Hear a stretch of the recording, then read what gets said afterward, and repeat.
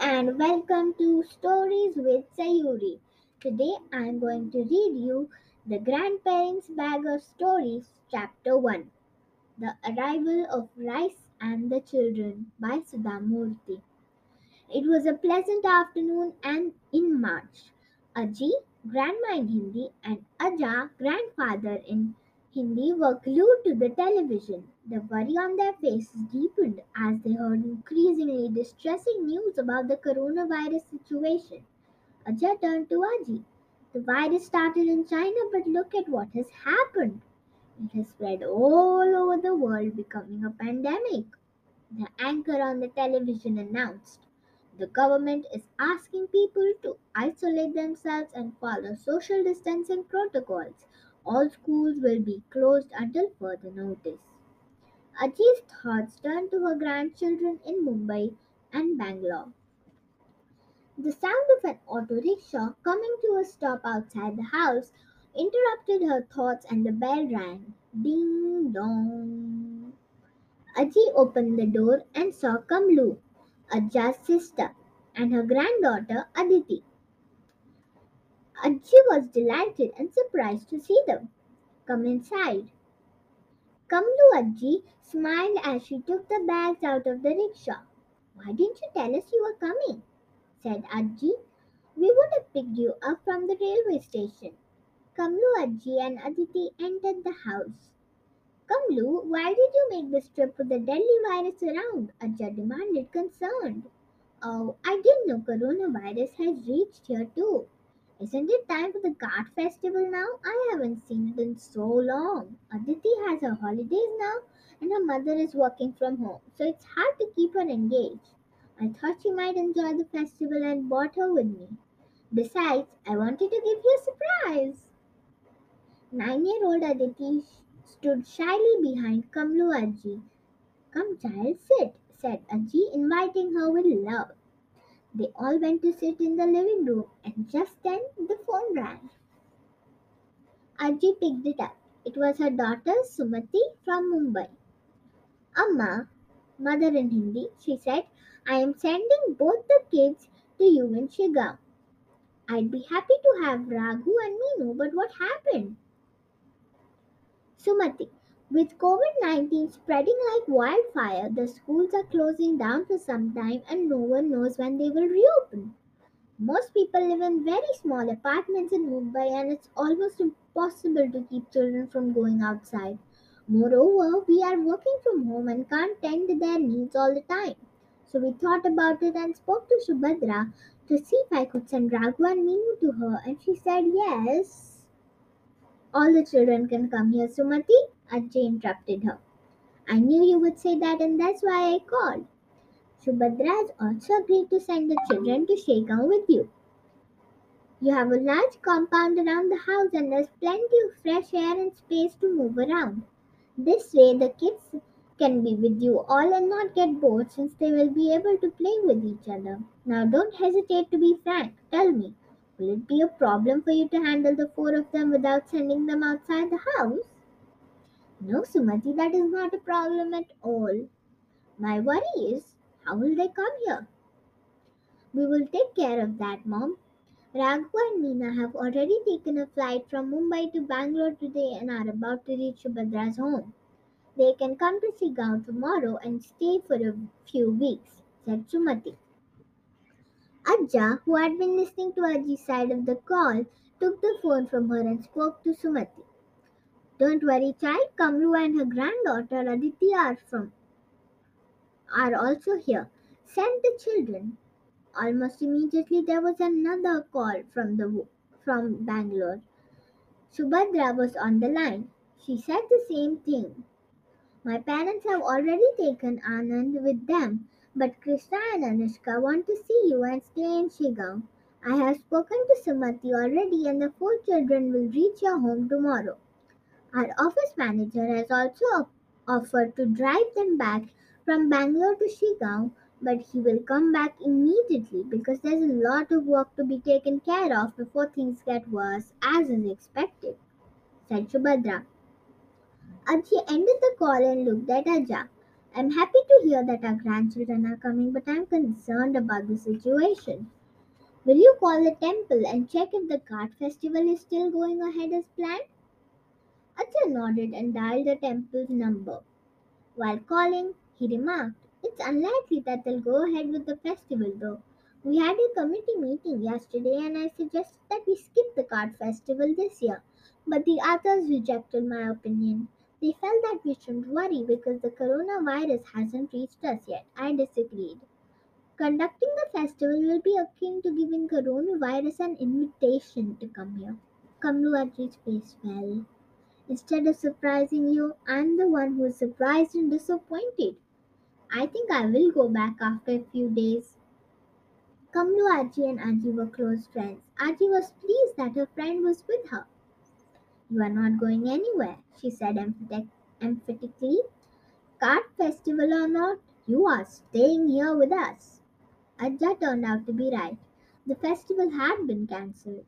Kamlu Aji turned to Aji and announced, "I am going to take charge of your kitchen. I love cooking. You can rest for a few days." Ajja added, "If the situation with respect to the coronavirus gets worse and a lockdown is announced, then we should not bring any outside help for the work around the house. Let's share the work." "Yes, I agree. We can't call anyone. Once the children arrive tomorrow, I will assign household chores to all of them. They will also help us." Ajji went to the storeroom to check if she needed to get more groceries. Ajab followed her and remarked, "Some places have already announced lockdowns. If we have a lockdown here too, there will be many people who will not get enough food.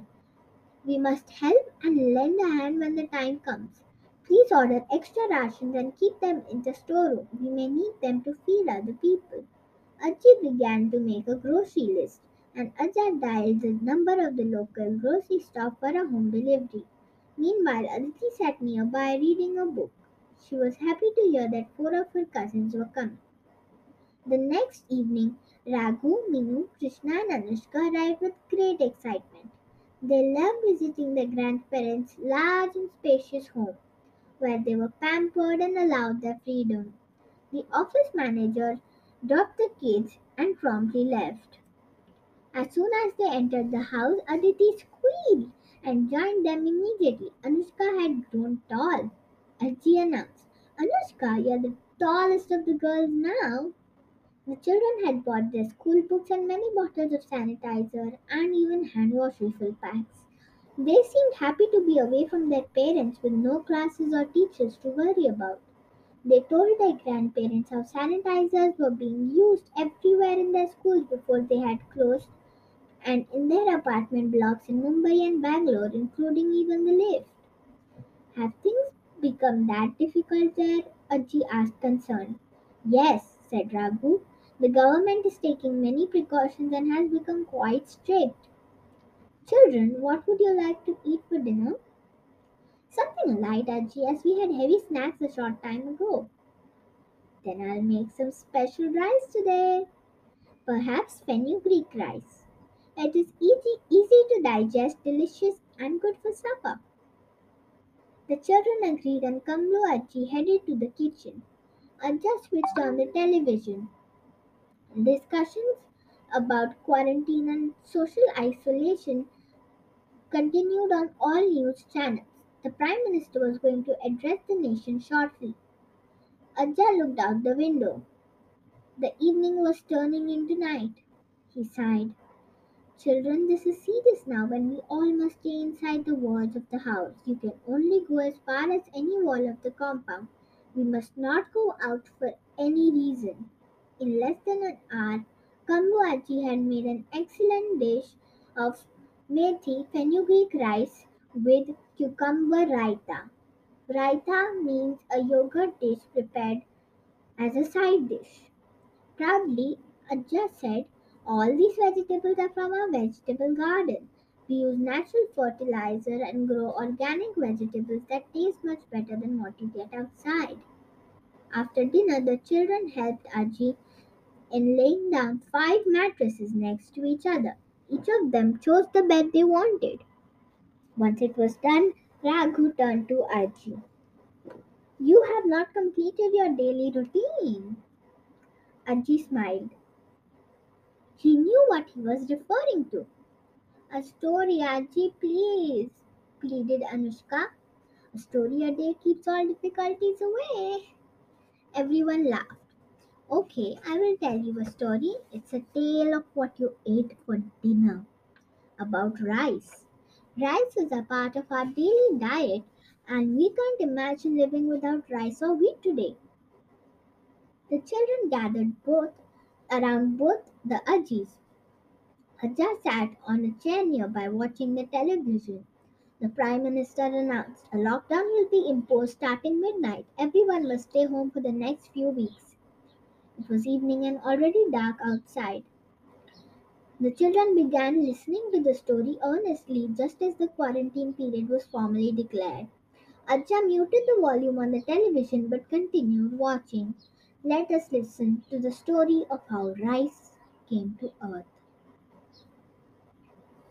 A long time ago, humans could walk on clouds and wander freely in heaven. One day, Madhav, a mortal, became curious about how gods lived in heaven. Where do they work? What do they do all day? What do they eat? He wondered. So he walked up to heaven and met many gods.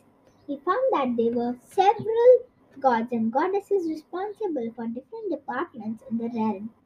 There was the god of water, the goddess of learning, the god of courage, and the god of good health, among many others. But the goddess of grains, Annapurna, fascinated Madhav the most. She asked her, Devi, goddess, I want to see the way the agricultural system works here. What do you, what do you eat and how do you produce it?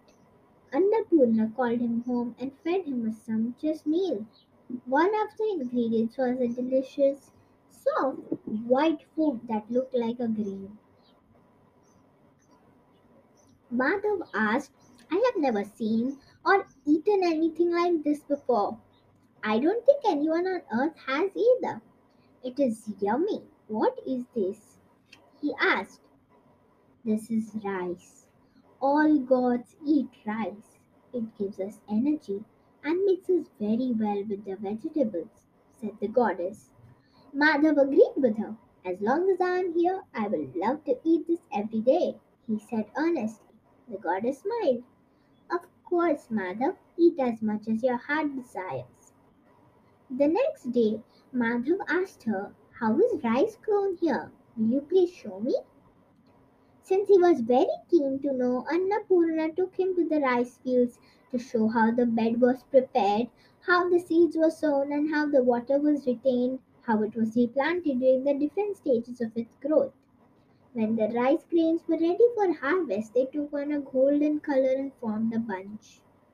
Such a beautiful sight to look at, he thought. After that, the goddess showed him how the harvest was pounded from grain to rice. There were a variety of pounding styles, and each style had a different name. Rice emerged from the pounded grain, which was then ready to cook for a meal. Madhav spent a few days in heaven and then asked for the goddess's permission to go back to earth. During his last dinner there, he thought of his wife, his parents, his children, his siblings, and his village. He thought that I want everyone to taste the magic of rice at least once in their lifetimes, even if it is just 1 teaspoon. I'm afraid to ask the goddess. She is sure to refuse my request since this is the food of the gods after all. So Madhav took 4 seeds of rice and hid them in his turban. He knew no one would think of looking for seeds there. Madhav came back to earth, quickly planted the seeds, and took care of them the same way Annapurna had showed him. When it was time for harvest, he followed the process. He pounded and made the rice. He made a sweet rice dish with the white rice and then closed his eyes and offered it to the goddess of grains. Annapurna heard his prayers in heaven and came down to earth. When she saw the rice, she became furious. She said, Madhav, you have betrayed my trust. I respect the love for knowledge and appreciate your curiosity, but you have stolen from me. Had you been truthful, I would have given you some myself. You must be punished for being a thief. Madhav touched her feet and apologized. Goddess, I did this because of my insecurity. Please forgive me. I wanted to share the taste of rice with others too. It was not just for my selfishness. Moreover, I have also shared the knowledge of growing rice with others. This is so better than what we eat and it makes us energetic too. Wouldn't you like your children to have this? Please, I request you to pardon me. I can't argue with that, said Annapurna. I know that your intentions were good.